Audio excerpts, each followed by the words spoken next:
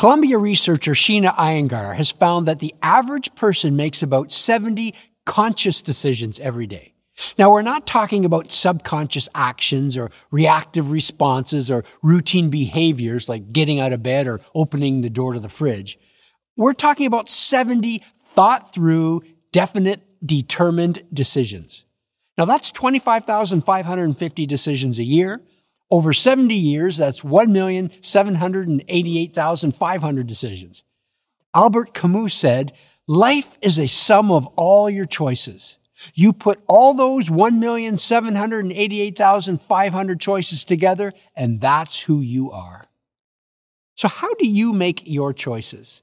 Who or what has the final say, the last word, the deciding vote when it comes to the decisions in your life? Who or what lies at the heart, at the center of your life?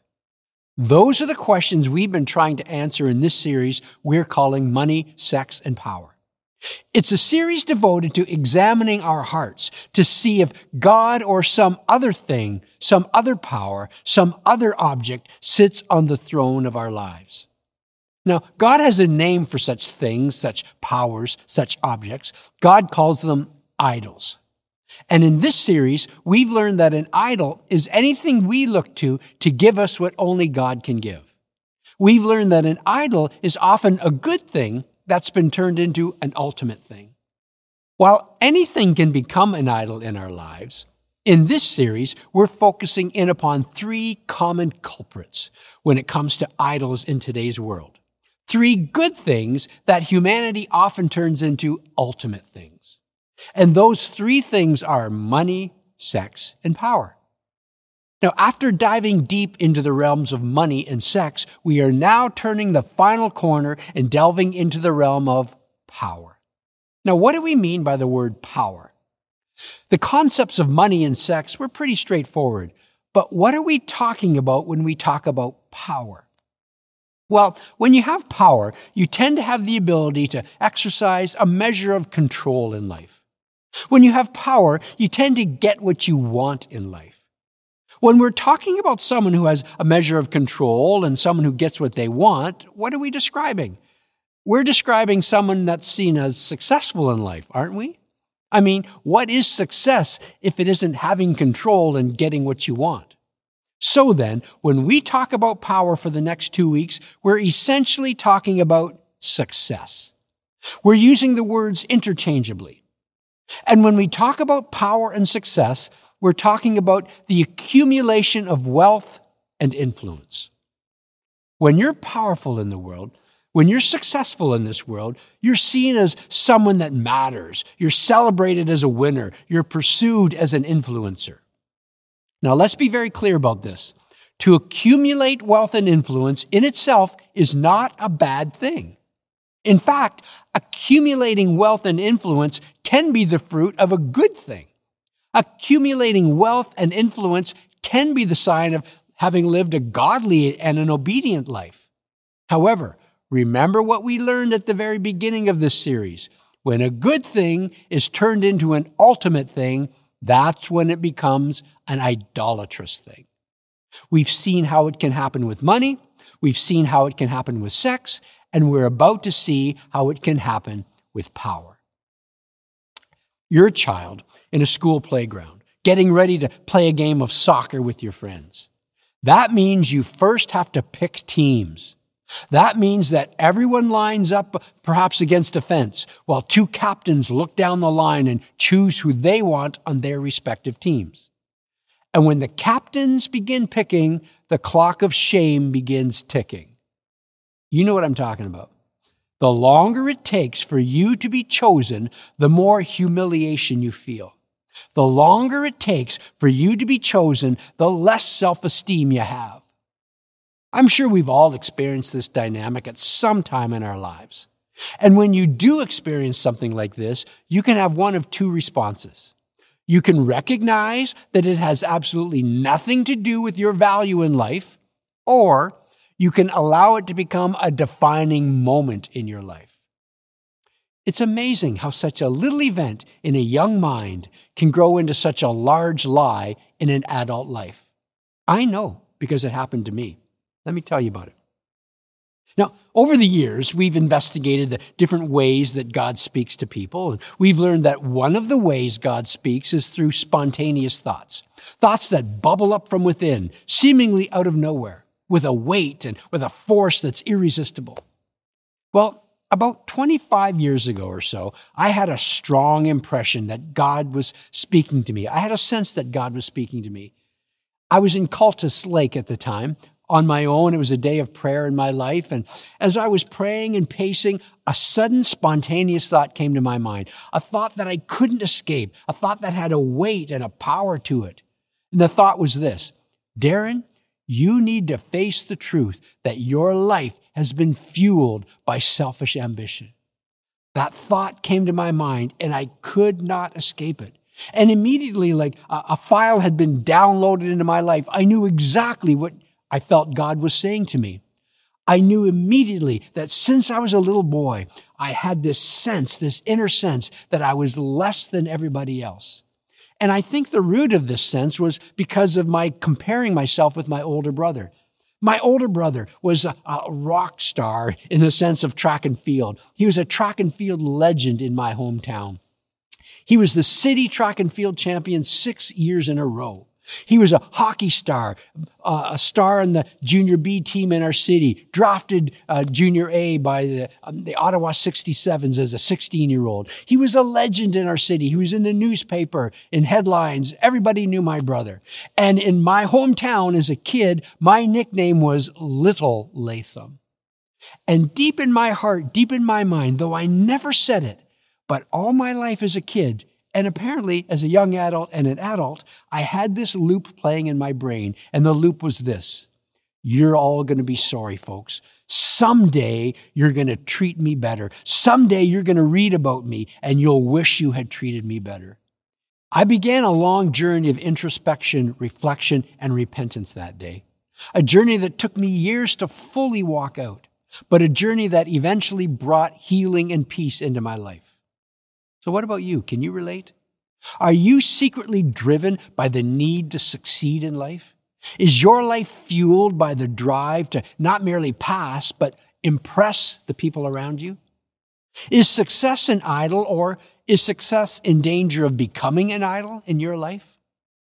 Now you're watching and you say, well, how can I know, Darren? Well, I'm going to suggest 4 potential warning signs that success has become an idol in your life. Number 1, when you're not winning, you believe that you have no value. When power or success becomes an idol in your life, you are only as good as your last achievement.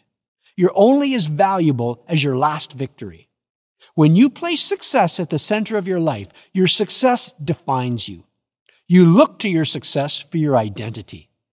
When success is the ultimate thing in your life, success is everything in your life. And that, my friend, is the definition of a god. That, my friend, is the definition of idolatry. One sign that success has become an idol in your life is when you're not winning, you believe you have no value. A second sign is closely related to the first one. When others are not winning, you believe that they have no value. You see, when success has been turned into the ultimate in your life, success becomes the measuring stick in your life. And you use that stick to not only measure your worth, but also the worth of everyone around you. And when you do this, when you use power or success to measure people, you find yourself looking down on those who stumble, those who falter, those who fail. Can you relate? Do you tend to think less about those who have less? About those who appear to have accomplished less? That might be a sign that success has become an idol in your life. Which brings us to the third potential sign. Pride has turned from a positive feeling to a negative force. Now, you and I are designed by God to feel good, to feel positive when we live according to how we were created to live. The Apostle Paul in the Bible wrote, "Each one should test their own actions. Then they can take pride in themselves alone without comparing themselves to someone else." Now notice something. They can take pride in themselves. When you take an honest inventory of your life and you discover that, for all intents and purposes, you've been living according to God's design for your life, it's healthy, it's appropriate to experience a positive feeling of pride in your life. But it doesn't end there. We're also designed by God to feel good, to feel positive, when we see others living according to how they were created to live. Writing to a congregation in the ancient city of Corinth, the Apostle Paul commended them for their noble actions when he wrote, "I take great pride in you. I'm greatly encouraged." So clearly, there's a positive place for pride in the life of a follower of Jesus. When you live with Christ at the center of your life, pride can play a positive and constructive role in your life. However, when you place success at the center of your life, pride turns from being a positive and constructive feeling into being a negative and destructive fuel. The Apostle Paul described the other side of pride this way. He said, "Live in harmony with one another. Don't be proud, but be willing to associate with people of low position. Do not be conceited." You can see he linked this negative pride with conceit.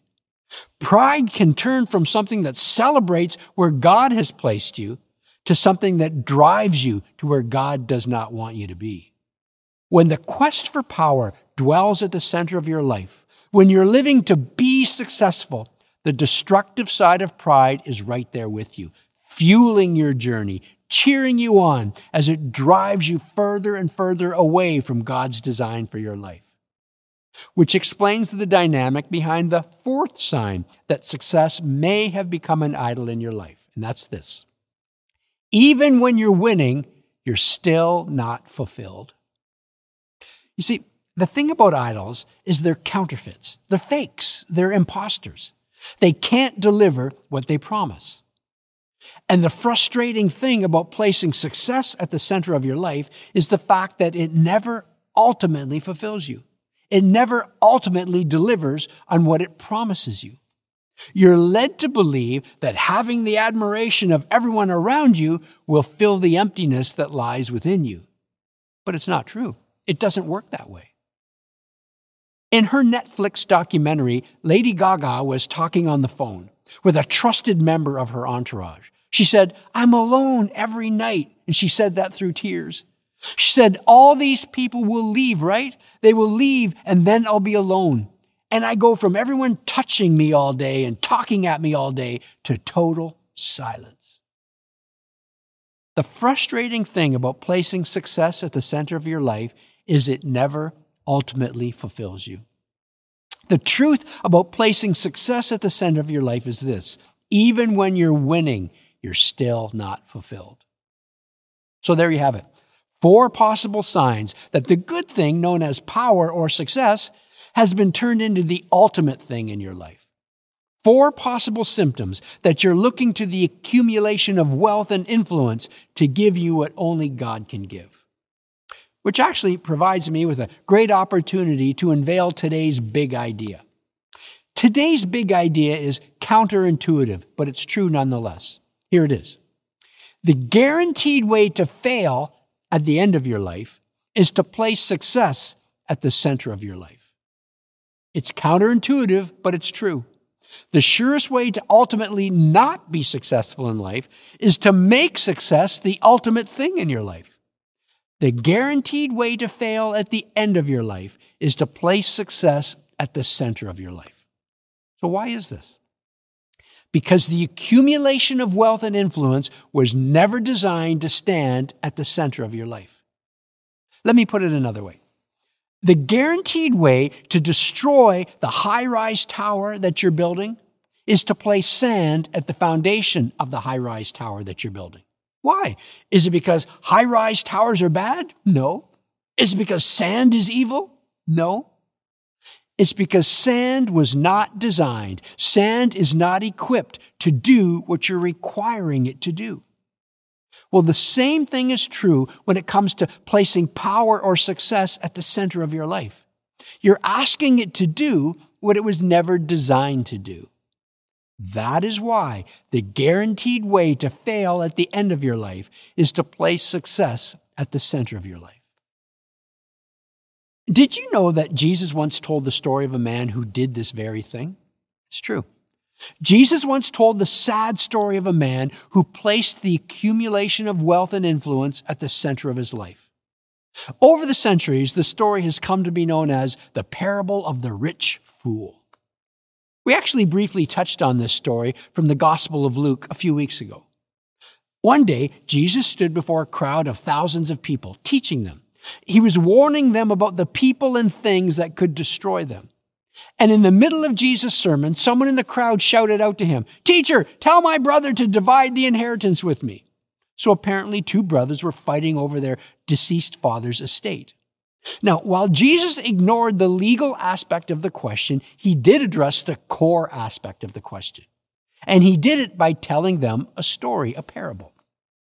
The Bible records, "Then Jesus said to them, 'Watch out, be on your guard against all kinds of greed. Life does not consist in an abundance of possessions.' And he told them this parable. The ground of a certain rich man yielded an abundant harvest. And so the rich man thought to himself, 'What am I going to do? I have no place to store my crops.' And then he said to himself, 'This is what I'll do. I'll tear down my barns and I'll build bigger ones. And there I'll store my surplus grain. And I'll say to myself, you have plenty of grain laid up for many years. Take life easy, eat, drink, and be merry.' But God said to him, 'You fool, this very night your life will be demanded from you. You're going to die tonight. Then who will get what you have prepared for yourself? And this is how it will be with whoever stores up things for themselves, but is not rich towards God.'" I have one question for you. What exactly did the guy in Jesus' story do wrong? Why was this man called a fool? What was this man's fatal error? Was it building bigger barns? Is that what he did wrong? I don't think so. That sounds like a wise business decision to me. It's practical. It's smart. He's got all this extra grain. If he leaves it out, it'll rot. It'll be ruined. That's a waste of grain. It's good stewardship to build bigger barns so you can protect the grain. Smart move. Well, if that wasn't his error, what was his error? I suggest to you that it wasn't so much what this guy did as it was what he believed. Let me tell you a story that I made up myself. I call it the story of the foolish marathoner. One day, a guy who wanted to run a marathon lined up on the starting line with all the other hundreds of marathoners. The gun was sounded and everyone took off at various paces. But this foolish marathoner, he took off like it was a sprint. He ran as fast as he could for 200 yards. He was way ahead of everyone else. And at the 200-yard mark, he stopped. He threw up his hands in the air and he danced around and celebrated. "I win, I win." He broke out a bottle of champagne and poured it on his head as he danced around and celebrated. Well, then everyone else passed him. What did the foolish marathoner do wrong? He had a misguided and short-sighted concept of success. He was messed up in his beliefs. I would put to you that the rich fool in Jesus' story made the same fatal error as the foolish marathoner in my story. They both had misguided, short-sighted, messed up beliefs about life. Do you remember the truth Jesus was seeking to illustrate with his story? Just before telling his story, Jesus said, "Life does not consist in an abundance of possessions." Jesus was illustrating the truth that your life is not defined by how much money or how many possessions you accumulate. Jesus did not say it's wrong to accumulate money or possessions. Jesus simply said your life is not defined by your money and your possessions. The story of the rich fool was designed to show that when we believe that our life is defined by how much we accumulate, we're setting ourselves up for a huge disappointment. Because the guaranteed way to fail at the end of your life is to place a short-sighted view of success at the center of your life. And the rich fool did that very thing. And the rich fool was confronted with that very reality. Because the rich fool came to the end of his life, faced the creator of his life, and realized a sober truth about his life. And that truth is this: it's not what you hold in your hands, but what you hold in your heart that defines you. It's not what you hold in your hands, it's what you hold in your heart that defines you. That's essentially how Jesus concludes his story. Look at the last thing Jesus said on the subject. This is how it will be with whoever stores up things for themselves, but is not rich towards God. Jesus was saying, this is how it will be for the man who places power and success at the center of his existence, instead of placing the God of the universe at the center of his existence. Jesus was saying, this is how it will be for the woman who makes life all about herself while ignoring the one who created her. This is how it will be with whoever stores up things for themselves but is not rich towards God. So what about your life? Are you living for the accumulation of wealth and influence? Have you placed power and success at the center of your life? When you're not winning, do you believe that you have no value? When others are not winning, do you believe that they have no value?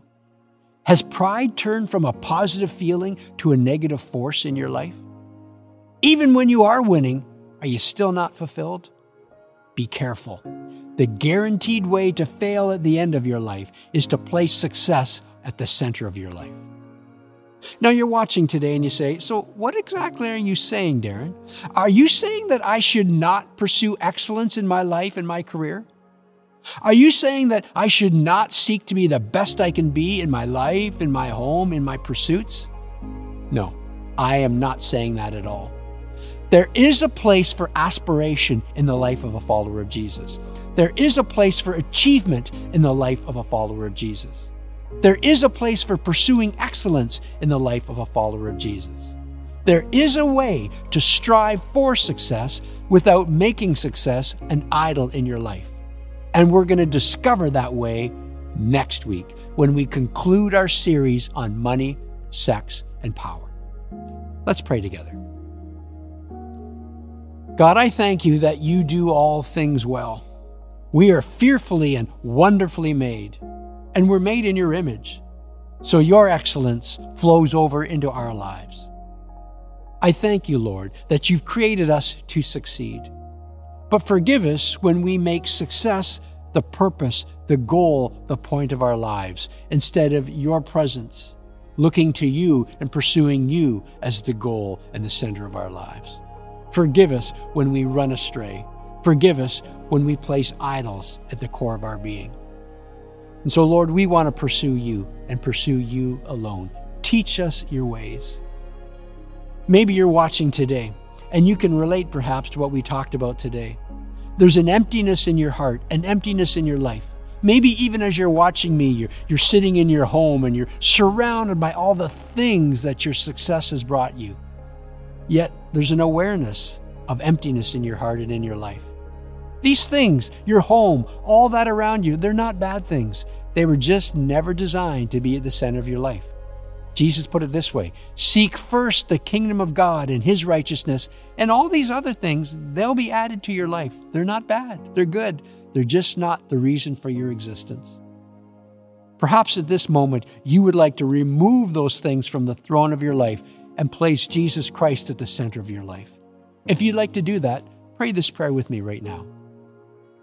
God, I acknowledge that I have placed at the core of my existence things, people, powers, desires that ought not to be there. I remove them from the core of my being, and I invite you, the God of the universe, to dwell at the center of my life, in my heart. I ask you to forgive me. I turn my back. I repent of this wrong way of living, and I want to live according to your design. So I invite you into my life. Forgive me. Cleanse me. Live within me by your Spirit. I pray this in Jesus' name, by his authority. Amen. Well, if you just prayed that prayer with me, I want to recommend something to you.